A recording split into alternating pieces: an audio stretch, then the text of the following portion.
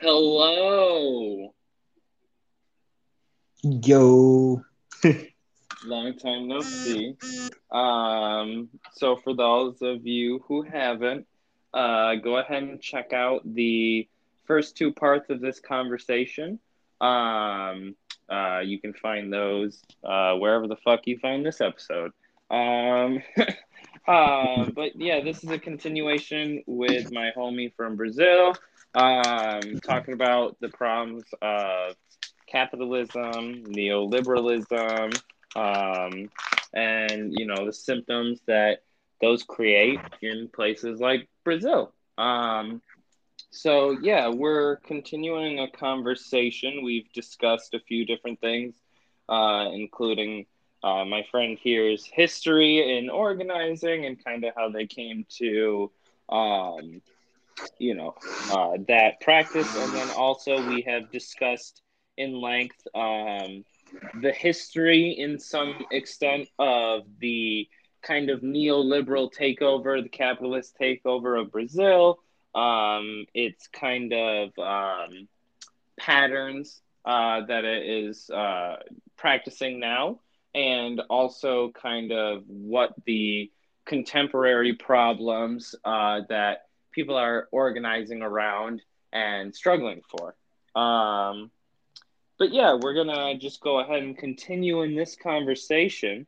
So if I can figure out where the hell my email to you went, I can I can ask the next. Oh, here we are. Okay, yeah. So we were finishing on the last one, talking about kind of like the theoretical necessity for a violent revolution, right? Um, and so I Mhm. wanted to connect this to one huge movement which is going on right now in Brazil, and that is the indigenous struggle. So I wanted to ask you what it is that you know about kind of what's going on with the indigenous people in Brazil at the moment, and maybe if you could give a little connection to how this fits in with the larger struggle of the indigenous people in Brazil, and kind of maybe even talk about, just in brief, if you can, kind of Brazilian colonialism, because that's something that I feel a lot of people don't recognize. Is a lot of countries in the global south also had their own version of colonial history, and we are, completely cheating ourselves of Mhm. incredible necessary knowledge if we don't discuss and learn about these histories. So, if you wouldn't mind answering those questions, my friend, I'd love to hear from you. Yeah, sure. One of the things that got quite clear in our previous episodes and the previous talk we're having is that capitalism can only sustain itself by colonizing and oppressing and exploiting different in different regions in the world. So the way capitalism began and appeared in history was in the time of colonialism, and it has maintained that colonialism until today, even though it's not as clear as before. There has been a sort of whitewashing of the way colonialism itself works. But in the global south, there has never been independency, there has never been complete autonomous sovereignty, etc. And the global south works as a colony that helps keep the good life standards of people in the central countries in the global north. That is, and but capitalism as a social system, it works as a fractal. So those huge structures of colonialism from the central countries to the global peripheries, the global south, also happens inside countries. And you, whatever the fuck you come from, whatever country you come from, you can look inside your country and see the huge regional differences that play a part in the history and the modernity and current status of your country, and how some regions as well as some people, will be quote unquote internal colonies that help keep other regions better. In American countries and by America I mean the continent, not the United States, which is a specific country. But anyways, in the American continent, that often happens by the oppression of the native people to the American continent, the original peoples that lived here and that have survived the massive genocide. That's the biggest genocide in the history of humanity. Thank you very much, capitalism. That was the indigenous peoples' genocide. And even though different countries had different ways to dealing with that, in some countries the genocide was more quote unquote complete, as in, for example, Canada, West, Argentina, Uruguay, Chile, countries where the majority of the population don't see themselves as continuators, in inheritance. I forgot the word in English, but you get what I mean.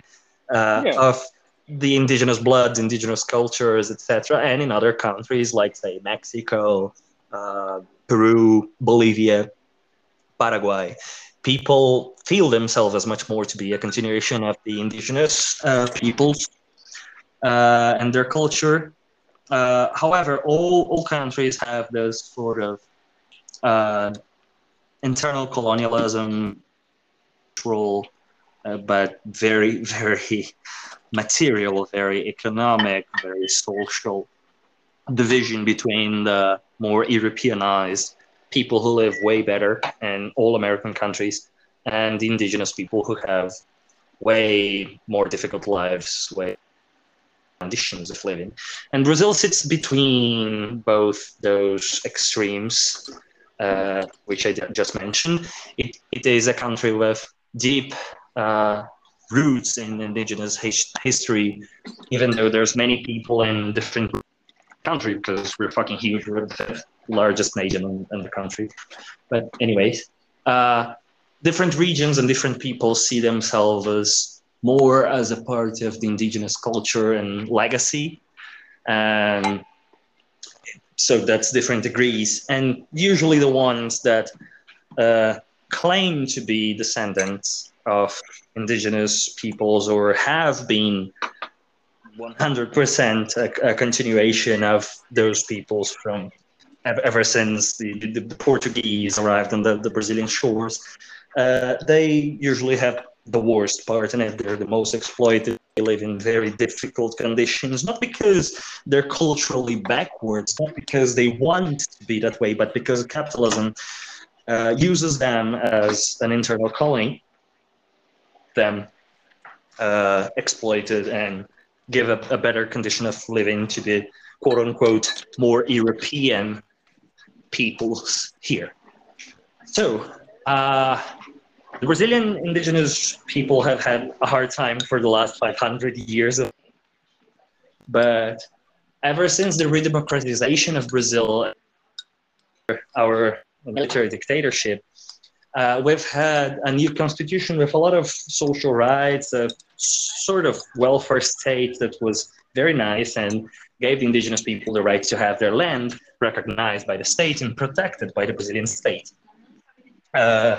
So have many different social groups, ethnic groups have been fighting to get their lands recognized.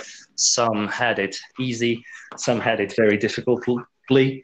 Some still have not been recognized, haven't got sovereignty over their land to this day.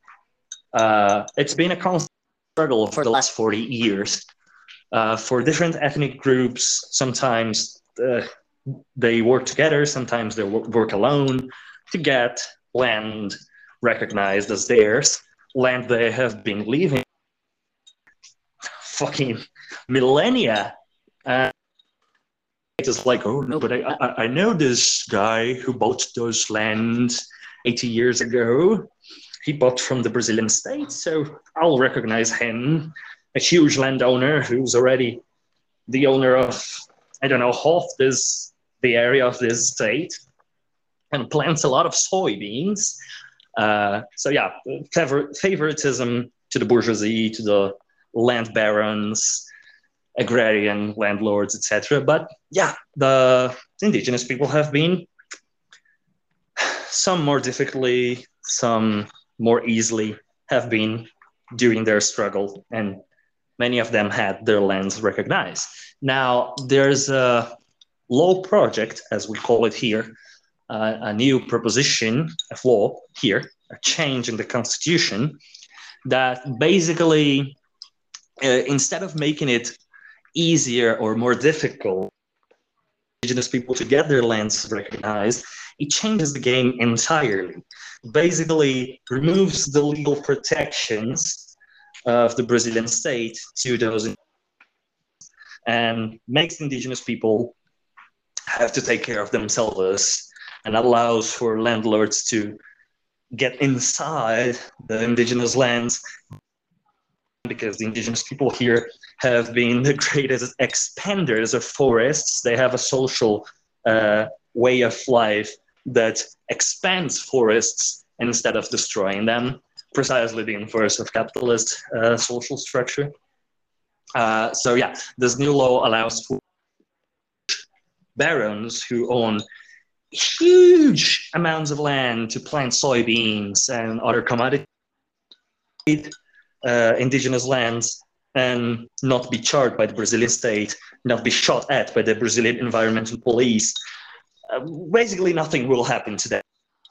This got basically all of Brazil that brought all of them united, because if you have land, you're under threat. If you do not have land, it will not matter if you or not have in the future, if you gain your cause and gain your land against the government, well, on the government, you know, because the landlord murder you, probably literally.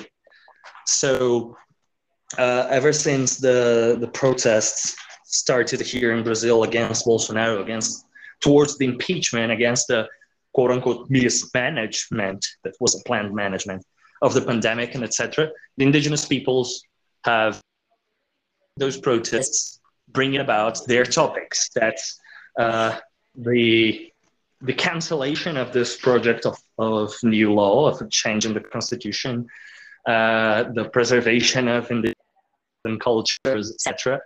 And they've been doing a lot of protests parallel to us in different days, but they've also joined the pro-impeachment protests massively in the whole country. Many of them have gone all the way to Brasilia, and Brasilia is far away from most indigenous lands. So many of them have walked there. And they're protesting day after day in front of the Congress and the House of Ministers, etc., against that law and in defense of their culture, their land, their sovereignty, etc. And that has not gone pacific, hasn't gone easy, because they've been there changing, doing their traditional music, chants, dances, etc., very peacefully. But the state simply threw, as we say, the police against them.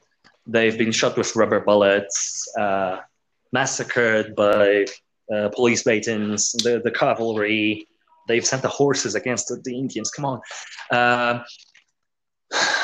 And they've decided to fight back. So if we're going to try a peaceful protest, and the government is going to show and use the most the hardest methods of police repression we cannot simply stay silent and get beaten and shut up.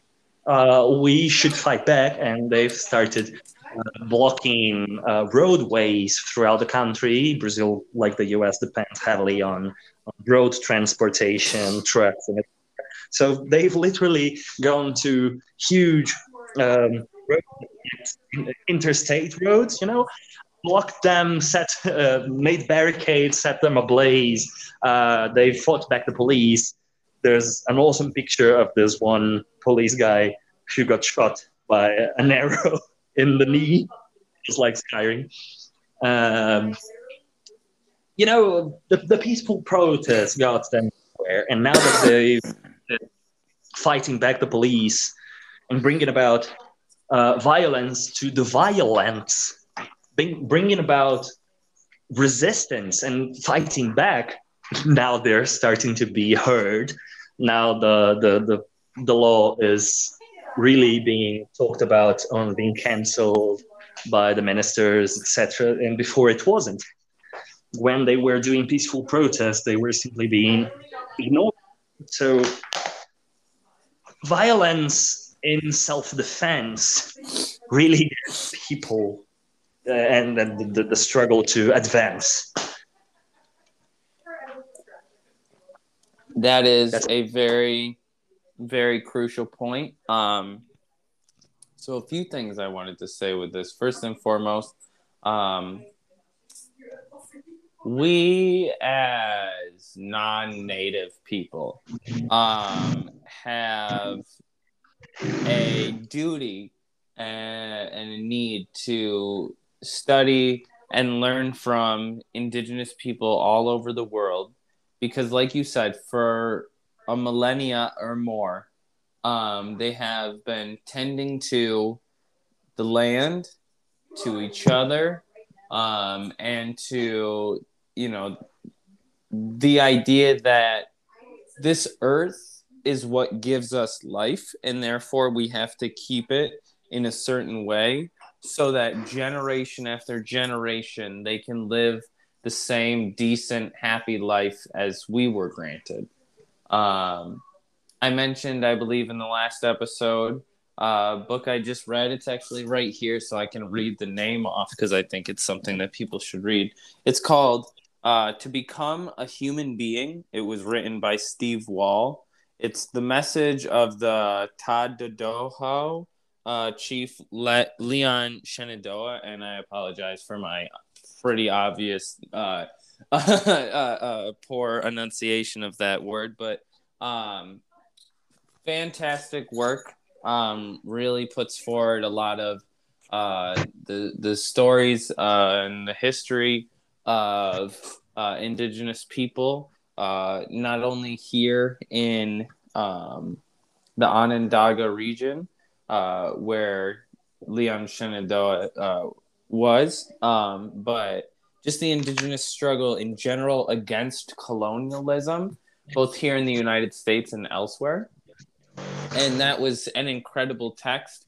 There's a few more which have, especially specific narration of the North American struggle, but obviously mention and touch upon different struggles such as the Palestinian struggle, the struggle in South Africa, and a lot of other struggles such as struggles in Latin America for oppressed people's rights, for indigenous people's rights. Those books are Our History is the Future, by Nick Estes, and also another great one is The Red Nation by Common Notions, and the Red Nation. And I think that it's very clear that across the world, indigenous peoples are getting to the climax of true resistance, and they have been resisting for 500 years, at least here in the United States. In North America, it's been 500 years. I'm honestly not too well aware of the indigenous struggles across the world in much depth, so I can't put a year stamp on it, but I do know it's equally as long, if not longer.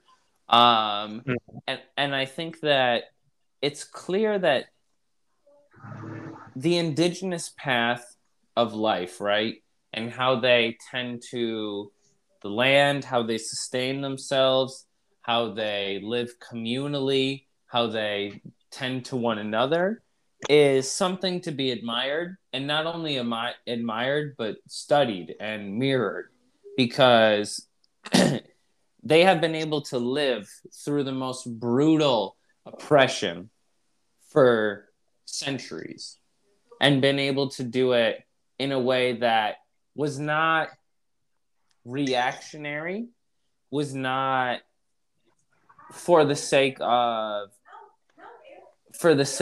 revenge, but for the sake of resistance, resisting colonial oppression, not allowing the destruction of Mother Earth, not allowing the destruction of human beings, of the land, of the water, of the air, consistently fighting like no one else has for the sanctity of the land that and the earth that we live on.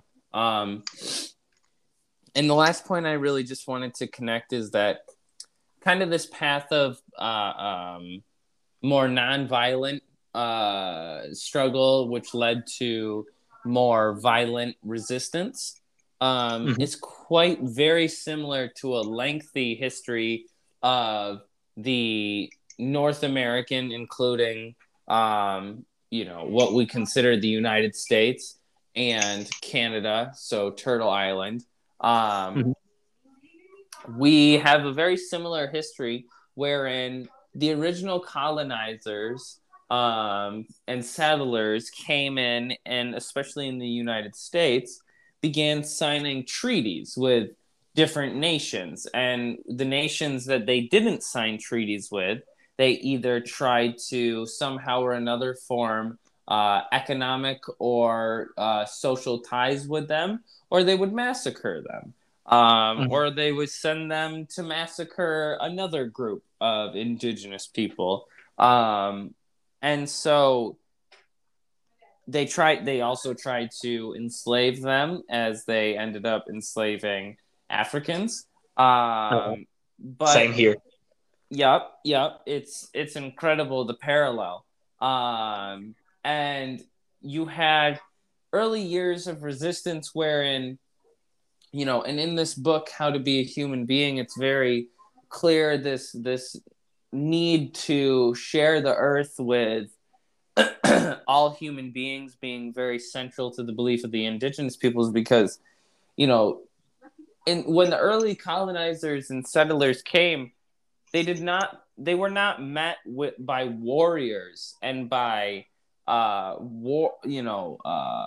brutal violence. They were met with gifts. They were met with acceptance. They were met with gratitude and community. And that is something so foreign to these European powers that someone like Christopher Columbus wrote in his diaries about how easy it would be to enslave the people of the Caribbean because of how generous they were. Columbus was a monster. Yes, amongst many. Cortez wrote very similar stories in his travels, as did it starts with a P. But also I would imagine I would imagine also the Portuguese and the early colonizers in Latin America had very similar diaries and very similar, discussions about the indigenous peoples there. And I think that it ultimately shows the concrete decision by the ruling classes in Europe, which eventually became the ruling classes everywhere through years and years of oppression, suppression, coercion, corruption, etc. And you really begin to see a complete absorption of indigenous culture, not in a way that was to bring it into the fold and make it a part of the overall community, but to absorb it within settler society and ultimately swallow and erase it. And you see, especially now with the uncovering of the mass graves in Canada, and the probable uncovering to come in the United States. There's a very popular phrase, which is dirty, and I'm not a fan of saying it, but it is kill the Indian, save the man. Which like is they're not man. Exactly. Like they're not human. Exactly. Ultimately dehumanizing what it is to be indigenous, erasing thousands of years of true humanity, true stewardship, and true communal and collective livelihood for these individualistic, self-sustaining, self-indulging colonial practices. But that kind of brings us to the article that you shared with me today that was titled the Brazilianization of the world. That was a really, really interesting article, and I would have never found that. So it's really cool that you shared that with me. So I just want to kind of do a little discussion of the article and kind of some of the ideas in it. But what did the article ultimately seem to mean to get across? Well, that's awesome. First and foremost, I would like to tell the audience to really search for that article. If you can, add the link in the description of the episode so that people can read it more easily. It can be found on the American Library. Let me get the link's name real quick here. I'm pulling it up on my phone as well. Yes. It is from AmericanAffairsJournal.org. Yes. Sorry, didn't mean to speak over you. I did the same. It's fine. So yeah, it's written by a Brazilian sociologist. I didn't know him. I didn't know his name, didn't recognize it, but the article is so awesome. It's such a great social analysis. And it brings about the thought, as we were talking in previous episodes and earlier today, that the same way capitalism has began with colonialism, well, even before that, there's a point I want to make clear. Capitalism was the first social system in the history of humanity that has a need of universalization and constant growth to ever appear. So when we study feudalism, when we study the ancient world, when we study quote-unquote prehistorical societies, indigenous societies, you always would see huge differences in the social organization, albeit some common elements here and there from common systems. None of them had the need of constant expansion as capitalism does. That it's not a coincidence that capitalism appeared right in the period of colonization, because colonialism was the principle of capitalism. And as capitalism developed from mercantilism, as we call it, and colonialism, it has kept on this need of constant expansion, reaching new quote unquote borders until it became universal, so that every country is capitalist, and the countries that are not, who wants to try a different meaning of a different way of living, have to be destroyed, made capitalist, so that they can be exploited. And when those countries with different ways of organizing those nations, not necessarily countries, we are talking about indigenous peoples too, so they're nations without countries, that have different means to be organized, they have to be destroyed, made capitalist, universalized under the Western capitalist way of life, way of viewing society, cisgender normativity, racialization, which sees the quote-unquote white race as superior, the man as superior, etc. All those things we live under capitalism, they have to be universalized in order for capitalism to work. And of course, along the development of history, many different aspects of society change, many different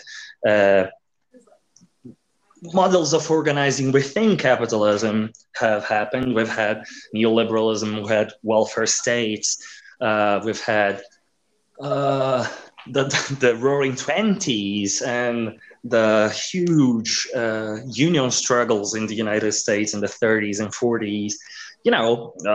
Many different ways of organizing that change from period to period. But all of them have a sense of universalization. Right now, we're living the neoliberal era, quote unquote neoliberal era. And neoliberalism started out, for those who don't know, in Chile. Chile had a welfare state that was threatened by socialism, by a democratically elected government, through the people's struggle, defending the popular power, defending a democratic transition to socialism, the Chilean way of socialism that was Salvador Allende's government. And that government was literally destroyed, killed, bombed by the Chilean military backed by the United States. Chile was already living a blockade by the United States, just like Cuba is living today. And for the last 70 years, come on, end the blockade to Cuba, let Cuba breath. Anyways. Hell yeah. So yeah, Chile became a military dictatorship, and neoliberalism, which was just theoretical, mostly in the Chicago School of Economics, it was put to practice for the first time in Chile. Since Chile was already living in a time of dictatorship, there could be to bring about a critique to the social system in a country like that.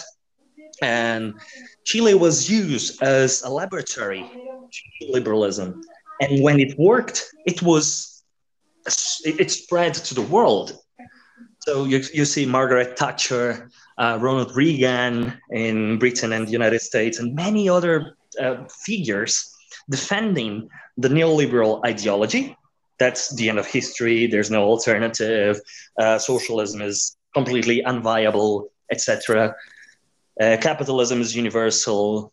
There's no way of doing things outside of capitalism. And outside of that ideology, the whole way of structuring the class struggle within countries, structuring the economics, of course, keeping capitalism and its core intact, but in a whole new way of exploiting people. And that article, the Brazilianization of the world, agrees with a theory I've been studying more recently, which is Brazil right very now with its liberal/fascist alternation of government and policies is being the new laboratory for a social way of structuring life within capitalism, that if this liberal fascism here in Brazil succeeds, it's going to spread to the world. And this article shows so clearly, so well wordedly, so well shown that it's already happening right very now.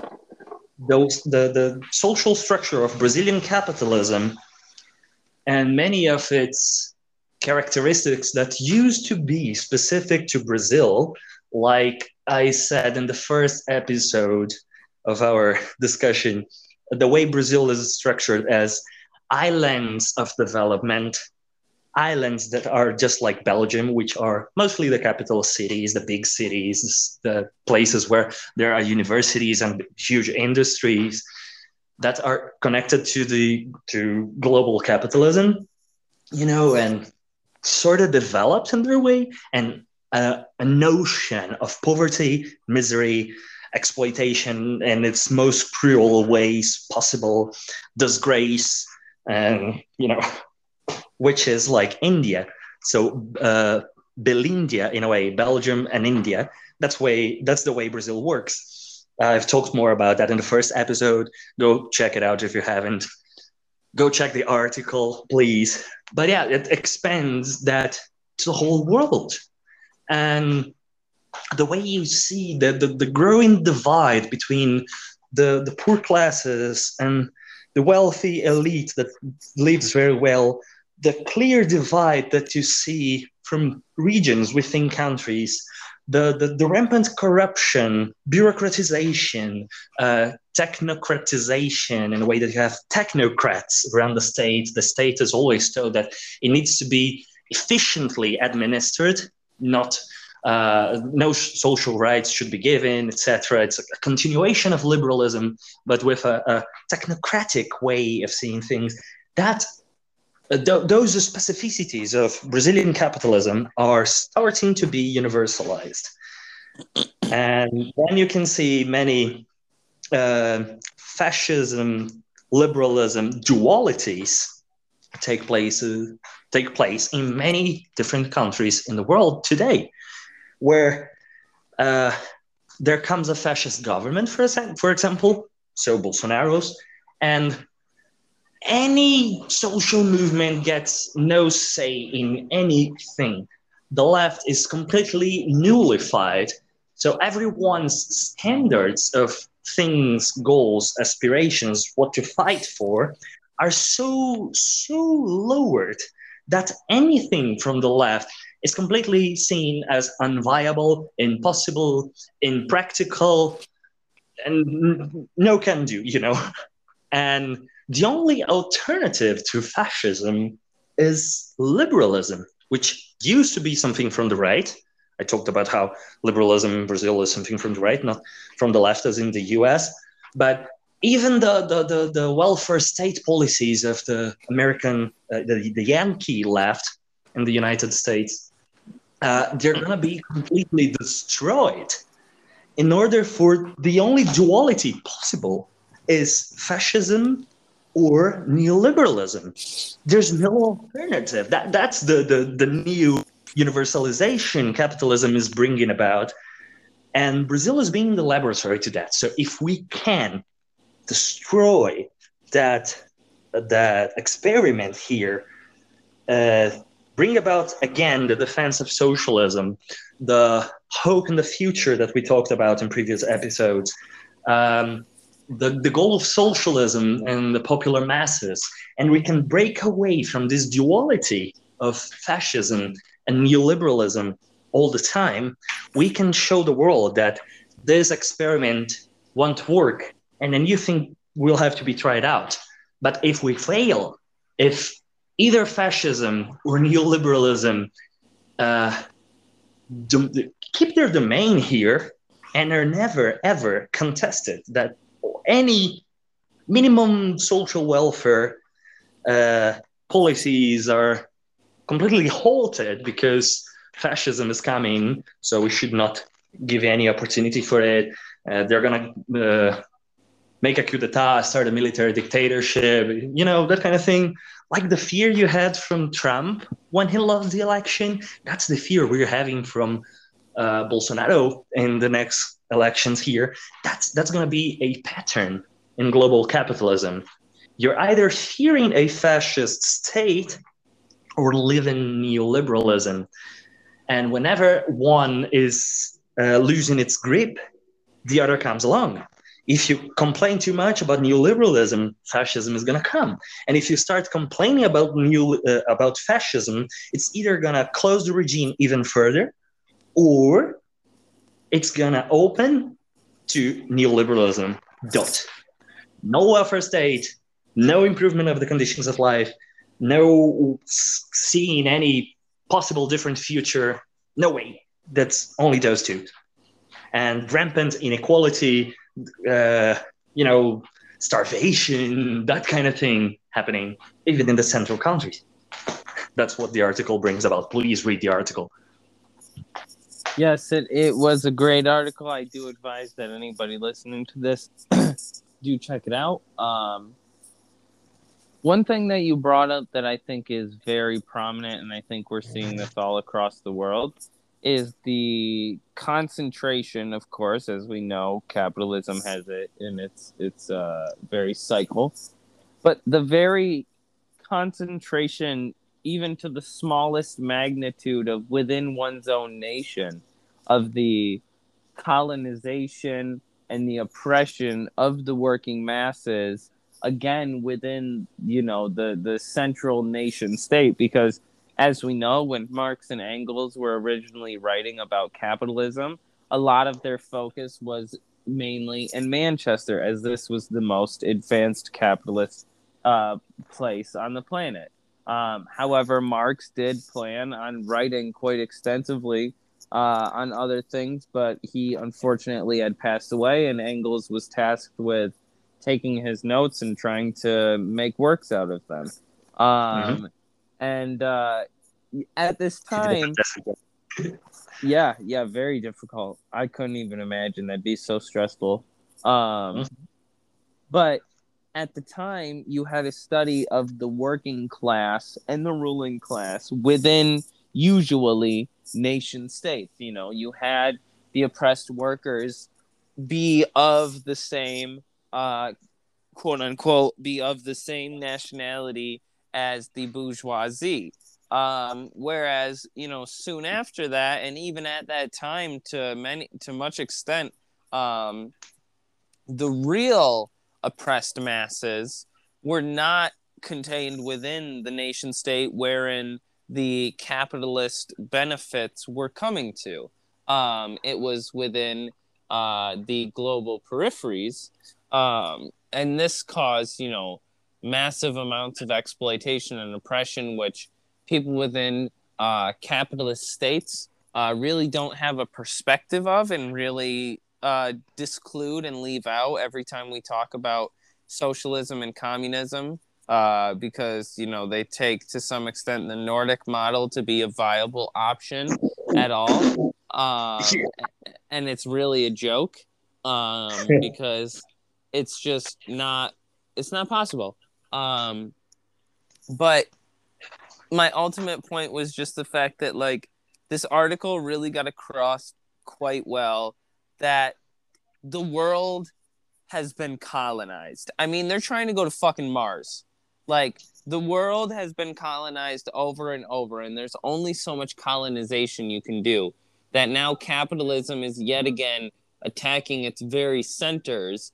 Any worker whatsoever, any, non-bourgeois member whatsoever, and tearing apart any and all social welfare and benefits that the capitalist system ever allowed for the working masses. And we've mentioned fascism and neoliberalism quite a lot. I was listening to a podcast today. I think that it really covered quite well the theory of, I don't know if you know who George Jackson is. Can't remember. He Tell was me about a him. he was a black liberationist. I am actually not quite caught up on his history. I honestly can't even place him in a time period. I believe he was the mid 1900s. Mhm. But he was a prisoner. He was I should say he was a imprisoned person. Um, he was a Marxist, and ultimately he was a anti-capitalist and anti-fascist. And he came to an analysis of fascism using folks like Gramsci, Clara Zetkin, and others, um, as as well as black liberationists, and connecting it to an overall world historic practice. And his analysis of fascism was quite adept, and he connected most specifically the need for fascism, because fascism comes in many forms, and I think that Mhm. ultimately when we try to say this is fascism and everything else isn't, we really don't understand phenomenon. And Definitely. we don't understand how context works. Mm-hmm. But one thing that is quite central to fascism is a merging of the state and the corporations. Yeah. And that's why oftentimes fascism is called capitalism in decay, because the states are coming in to save the corporations. And to the social movements. That is very important as well. Exactly. And it comes in to reinforce private property rights. It comes in to reinforce capitalist hegemony, because ultimately, as we know, fascism masks itself as a workers' movement. It connects and uses the rhetoric of socialists and anarchists everywhere, and it ultimately advocates for, in a lot of cases, nationalism. Yeah. If you folks don't know, and you too, my friend, check out Luna Oi's video on nationalism, where she It's the describes best video of nationalism I've ever seen. Check it out. very good one. She describes the difference between bourgeois nationalism and the nationalism of oppressed nations, such as Vietnam, which is where she's from, which is really cool because Vietnam's history is really important and we should all learn it. But my ultimate point is that fascism, capitalism, and neoliberalism are quite directly connected in a dialectical relationship, wherein oftentimes fascism is called capitalism in decay. Neoliberalism is called passive fascism. And fascism is neoliberalism with what we might hear called quote unquote authoritarianism, right? And ultimately, usually, ethnocentrism and a lot of oh geez, I can't think of the word now myself, but ultimately an attempt at erasing racial or cultural groups for the sake of creating an ultranational state and people who reign supreme. That is what's called an exceptionalist belief, and it's something that America holds quite dear. But before I continue rambling, I want to ask you the next question, which is, why have these? And this is obviously a very hard question, but why is it, my friend, that you and your analysis and your studies feel that these issues, the broad issues which we have discussed to this point, have not only come to Brazil, but as the article suggests, are now ultimately spreading to the world?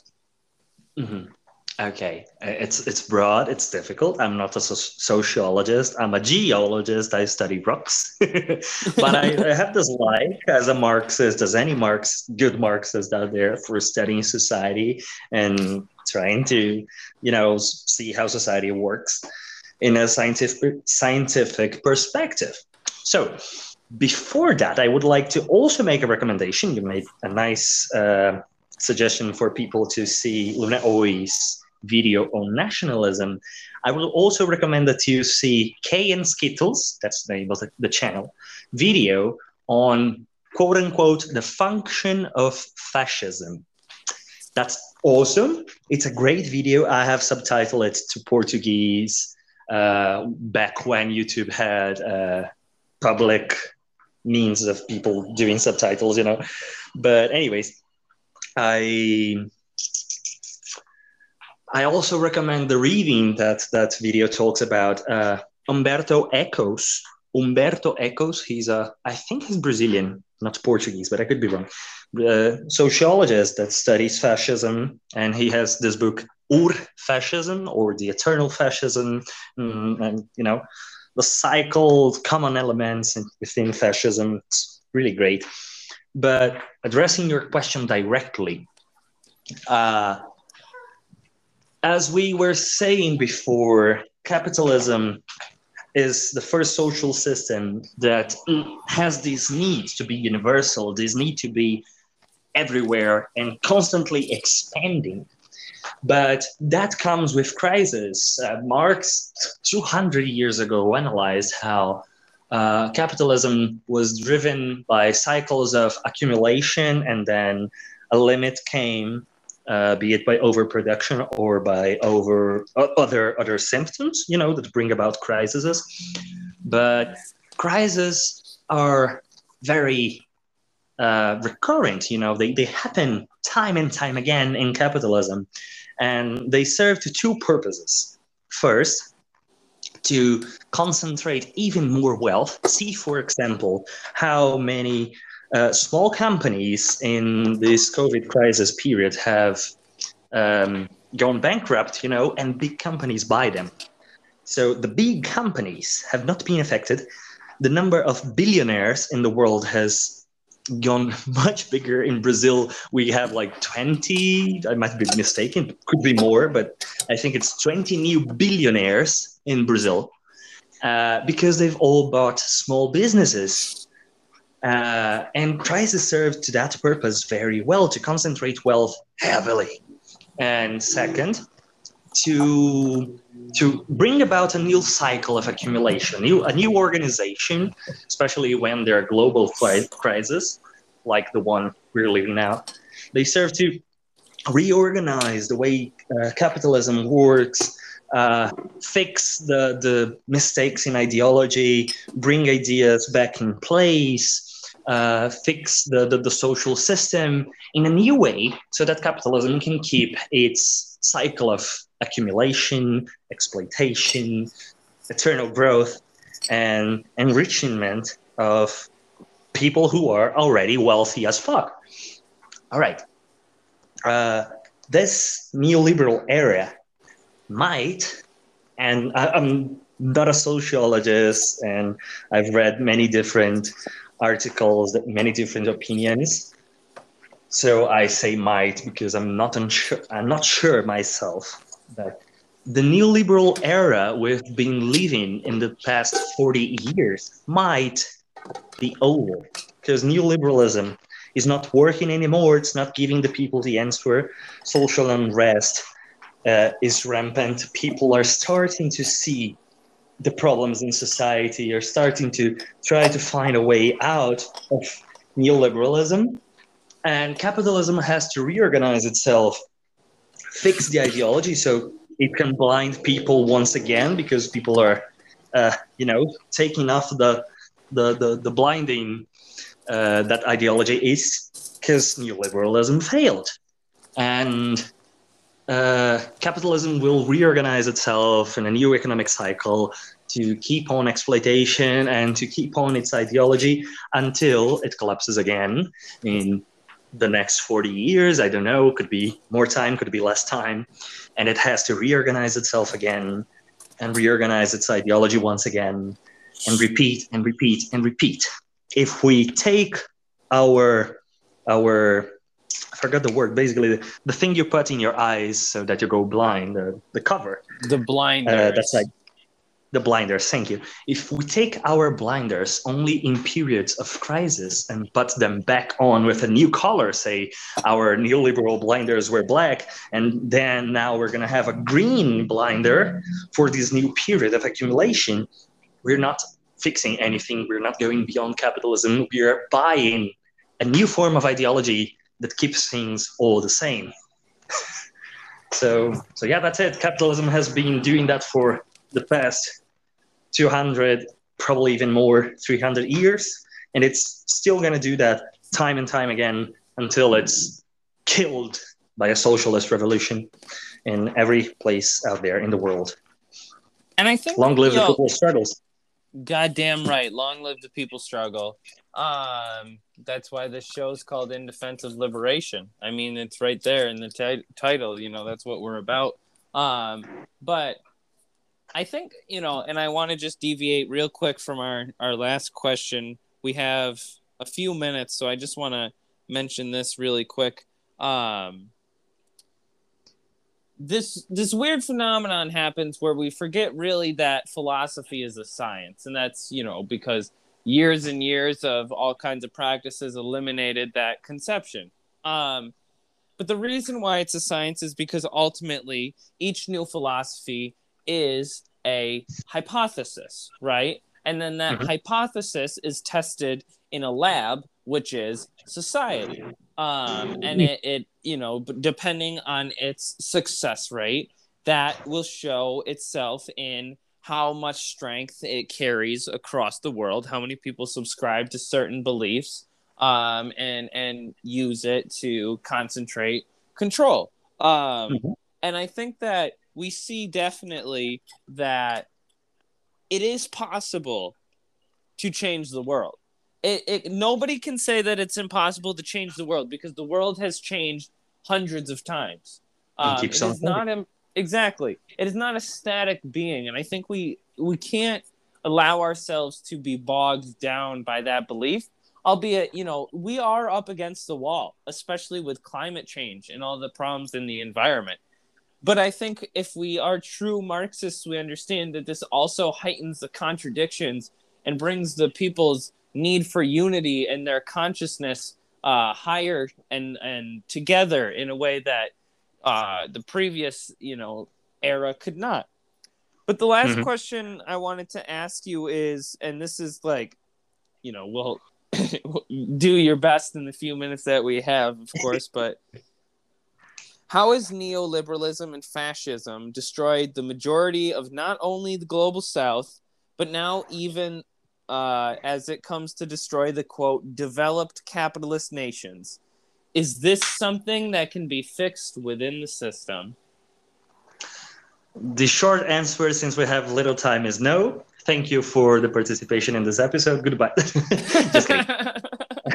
Yeah, right. So whenever crises appear, as I have said, the tendency, the movement that capitalism does is accumulate more wealth, be it big companies buying off the bankrupt small companies and concentrating even more wealth, making more billionaires, and killing the middle class, killing the small businesses, the small companies.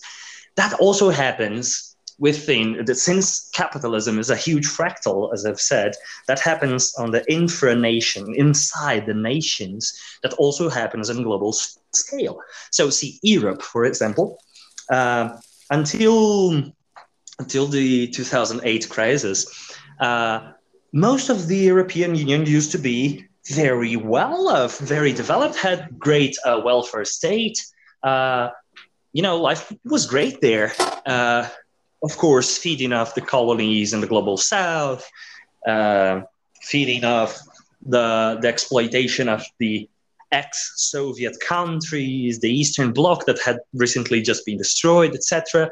But when the 2008 crisis appeared, they had to, even inside the European Union, destroy some countries, that is the pigs, Portugal, Ireland, Greece, Italy, some parts of Italy, South Italy mostly, Spain, to save the central core nations that control the euro, that is Germany and France. So it's going to happen again every time a new crisis appear. There's no way outside of capitalism. There's no way inside capitalism. Capitalism always needs to colonize someone, and when crises appear, they're going to concentrate wealth even more and destroy whoever it is that needs to be destroyed in order to save capitalism and save the very few rich people out there. The fewest, the best. Even if they need to, send the world's bourgeoisie to Mars and exploit the whole of the earth, they're going to do that. That's the tendency of capitalism. Don't. It's so real and frustrating sometimes, but it's why we struggle. Thank you so much, my friend, for coming on the show. It's really meant a lot. Thank you for recording. For those of you who are listening to this, we did this in 3 hours' time. We recorded these 3 episodes, so this was a great conversation. Thank you for coming. Yes, thank you. Thank you again, my friend. Thank you so much. It's I thanking you, mate. Let's do this more often and some other time. Yeah, Definitely. Thank you everyone who listened. Goodbye and long live the people's struggle. Defend the southern nations against imperialism. Defend the indigenous people's movements against imperialism. Let's destroy fascism together with the people's organization and defending socialism. Goodbye. Woo!